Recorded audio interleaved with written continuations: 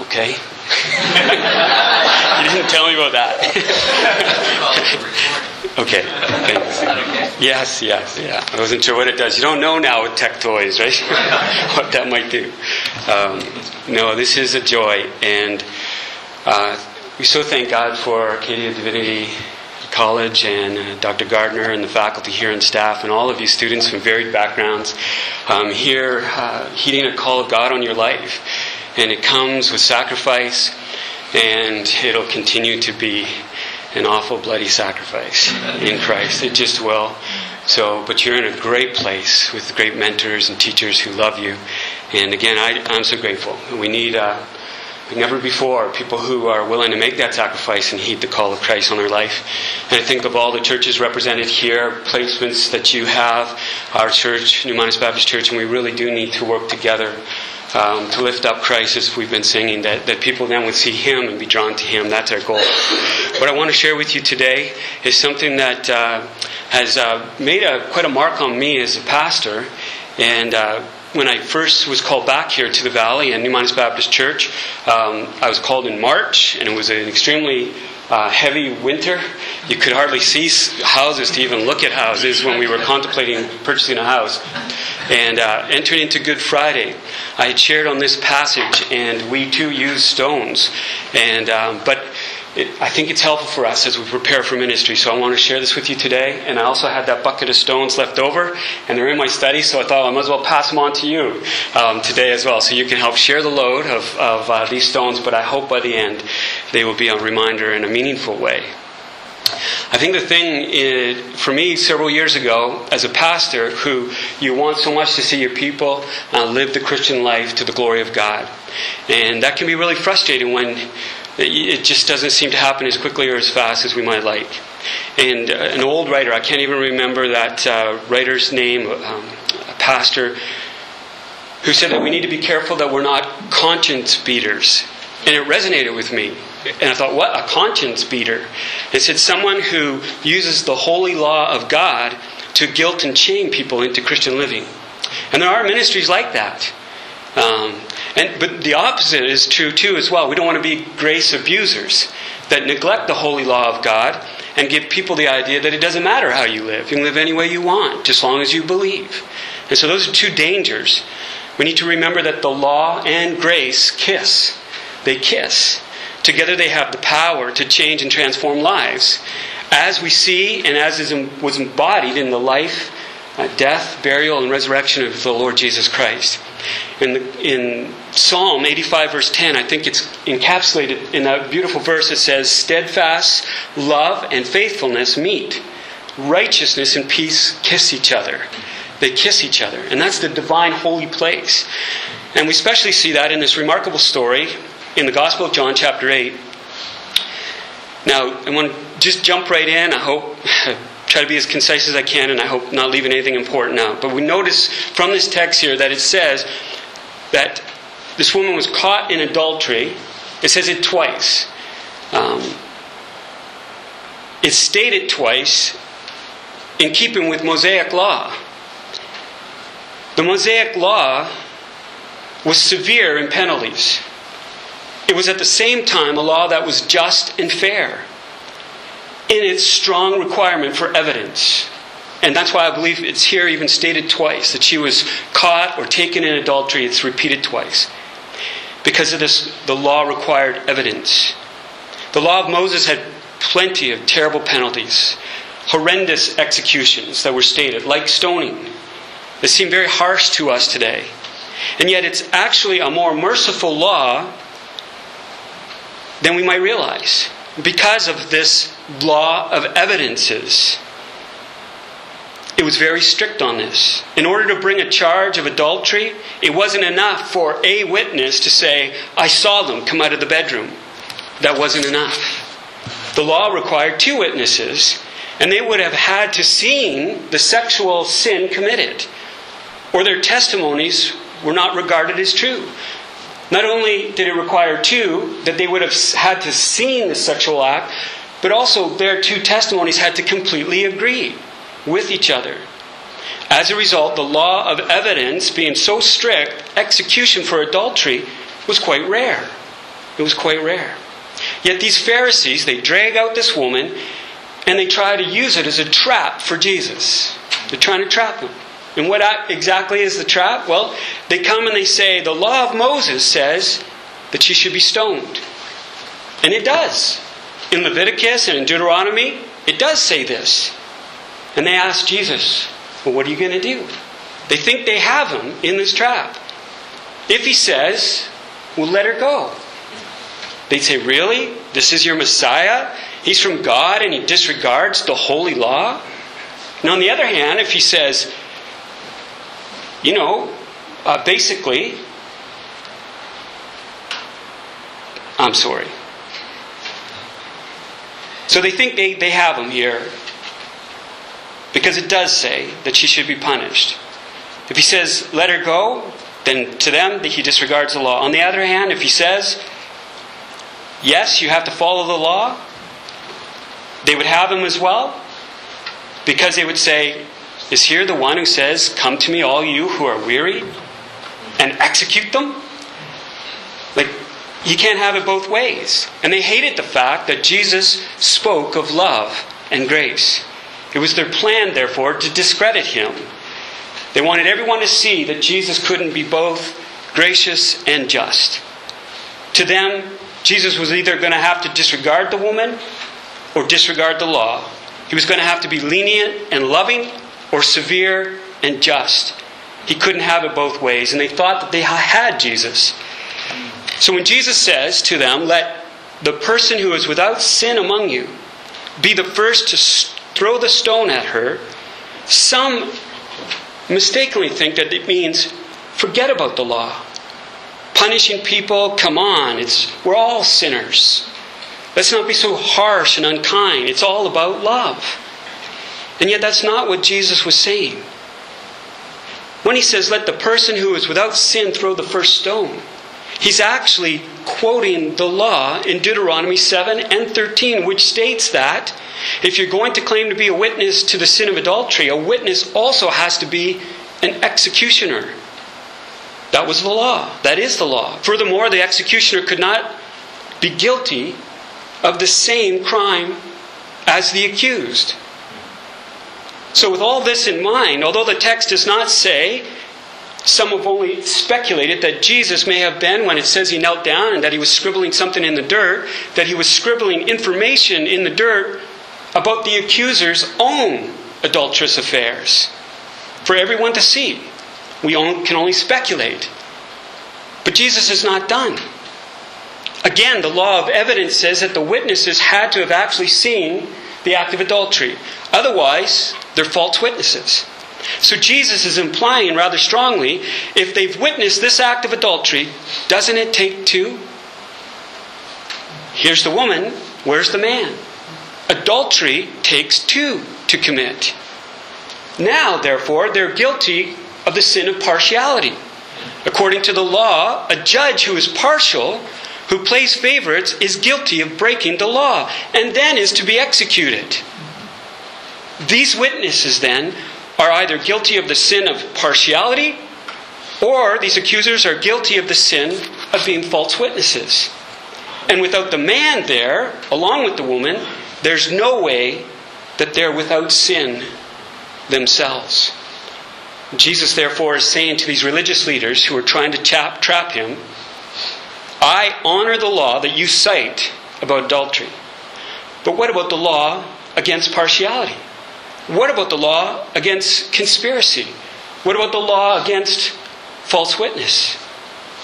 I do not deny the law. Yet by the law, by your own sinfulness and guilt, Jesus says, I deny you the right to be her witnesses or executioners.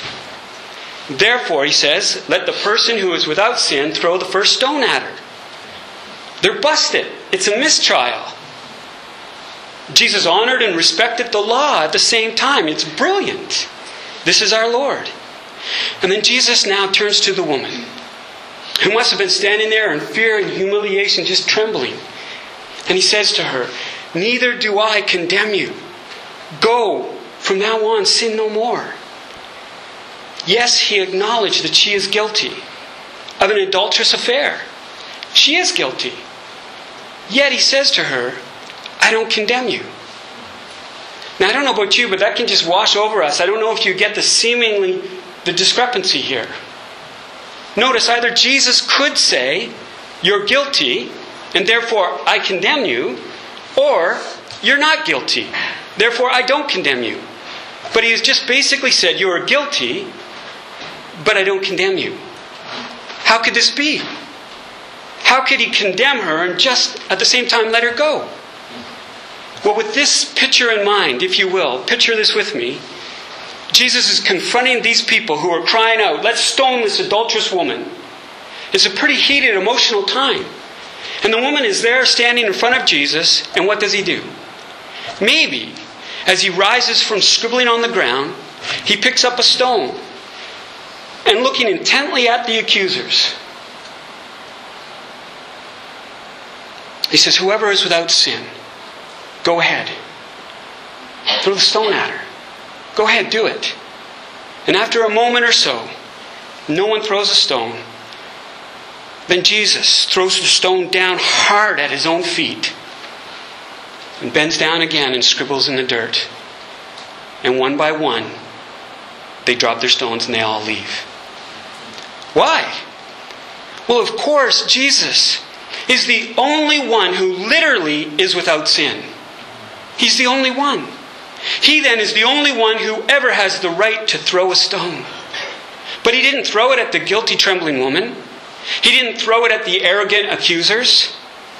Yet, the debt of sin doesn't just vanish away. I think we do a discredit when we talk like that. As ministers, Jesus loves you. He'll forgive you. And we don't bring the law and grace into it. And they think, that seems kind of hokey to me. It just vanishes away. We have to bring in both. It doesn't just vanish away. Forgiveness isn't just, well, forget about it. Somebody still has to pay a debt. And Jesus knew that although the law rightly condemned them, he didn't condemn them. Why? Because he would be condemned for them. He would be condemned for them. You and I won't even have to receive even a pebble of God's just anger against sin, because Jesus Christ willingly was crushed under an avalanche of condemnation for the sins of the whole world, for you and me on that cross in our place. Not a pebble we'll face. Therefore he condemns no one, because he was condemned for us. And this is the gospel. This is the good news. But people need to hear both sides. In fact, they need to hear the bad news often before they'll believe the good news. Jesus, again, this is so important because, well, how does this apply practically? Well, notice Jesus did not say to the woman, go and sin no more, try now to be a better person, and then I'll save you and won't condemn you. He didn't say that. Remember? Remember, this is an important picture too. God with the Israelites, he didn't first give them the 10 Commandments and then lead them out of Egypt. Rather, by the blood of the Lamb, he saved them first. Then he led them out of Egypt and gave them the Decalogue. That's the right gospel order. However, those who are enslaved to sin, they often think to themselves, don't they? I have people come into my office. I'm so glad that they came to church. They've had an adulterous affair. They've suffered. They're addicted to many things. They're broken. And now they come and they remember something in Sunday school and they say, I really want to live a better life. And I'm trying to do this, this, and this. And what they're saying is, I want to do better because I want God to accept me. And I could go along and say, yes, you do need to do better. And give them all kinds of rules and regulations. But notice, those who are enslaved to sin often think this way. If I can just do better, then God will accept and love me. But it's not like that. You'll never get over your sinful habit that way, because your only motive then is fear and legalism. It's not trying to clean yourself up in order to get grace and acceptance. And we forget it. We have gospel amnesia. You see, Jesus on the cross was condemned for you and me in our place. And we hear his voice say to us, neither do I condemn you. Go then in my strength and in my love, and sin no more. We can't get it backwards. We do a disservice to those we serve. when you truly go to Jesus, all the things that are accusing you, and we need to go daily, and all the things that are making you feel ashamed and condemned and bad about yourself, when you go to Jesus truly, those voices go away. It'll just be you and Jesus. And He'll look at you and He'll say, is there anything accusing you now? Is there anything else making you feel bad about yourself? And you'll say to Him, no, Lord. And Jesus will say, do you know why? Because there's no condemnation to those who come to me. This is the power of the gospel that changes stony hearts into hearts that's filled with love for God and rely on His grace. So that's what these stones, I think, help us to remember. And we try to beat ourselves up. But Jesus took the stones for us. He was condemned for us. And it's out of that liberty and grace that we endeavor to love and please Him. And we love His law. He fulfilled it for us. So I guess to lead in a time of prayer, if you want, you can grab that stone on your... And the thing with stones, it's kind of like years ago, someone, you may have heard this too, I know Dr. Gardner likes the contemplative life. And people say, if you put it beside your bed even, and you get up in the morning and you step out in your bare foot and you step on it, it's kind of like your kid's Lego. It's like, you step on it, it can be a good reminder. And again, we're not going to be legalistic about this. It's up to you. You can chuck the rock, but if you want, you put it there or as a reminder on your desk or wherever of the importance of the law and grace together kiss. And that Jesus did it all for us. And that's what we want to share with people. So I just lead in a time, I guess, of prayer. Father God, this morning as we're bringing all this to a close, we thank You for Your powerful word to us. The Gospel of John and this remarkable story in the life of Your Son Jesus. We're so grateful, God, that He died the death our sins deserve. And He lived the life we should have lived for us. He's the double cure. And Lord, out of that fountain, may we ever be refreshed each morning to enjoy Your mercies, to draw close to You when we hear voices continually condemning ourselves and others who will be haters and accusers and condemn us. May we every morning, oh God, remember Your mercies are new and come before You and behold Jesus and His great love, sacrificial love for us. Father, I pray that as we seek peace for our weary souls and our anxious hearts, help us if we're still clutching to hard, cold stones of sins of anger and hypocrisy, envy, bitterness, and discontentment. Father, some of us need to throw away the stone of resentment. Maybe we're resentful at others. We feel that they seriously sinned against us. We're angry and bitter because our resentment, Lord God, is now controlling us. And the reason is that we feel that we know what these people deserve and they haven't gotten it yet. And the truth is we feel superior to them, or we wouldn't feel like this. The remedy, oh God, is that we humbly drop this stone of resentment at the foot of Your cross. And remember, God, that You so loved us, that You gave Your Son Jesus, who died in our place so we could be forgiven. And if we are forgiven and we have received such grace, how can we withhold grace, fellowship, and forgiveness to others? Father, some of us are carrying a heavy burden, a stone of discontentment towards You. We feel that You haven't come through for us.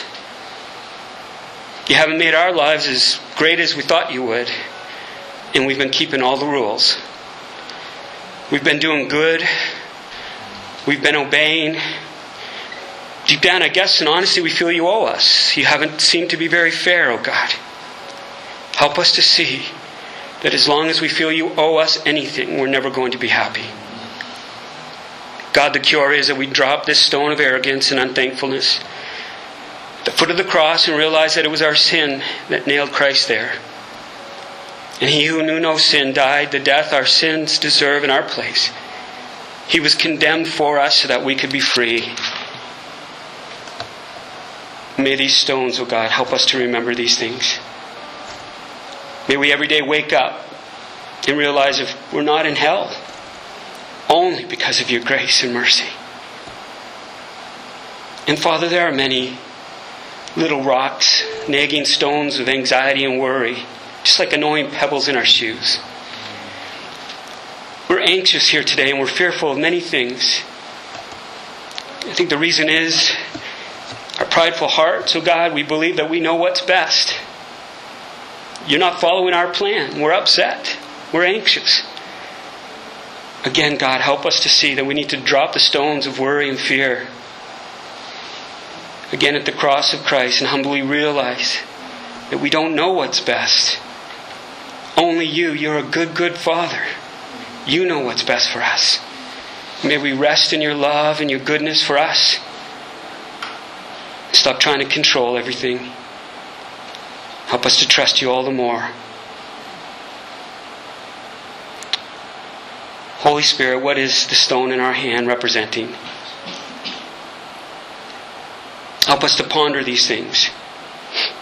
Help us to remember and be refreshed by who Jesus is and what He alone could do for us.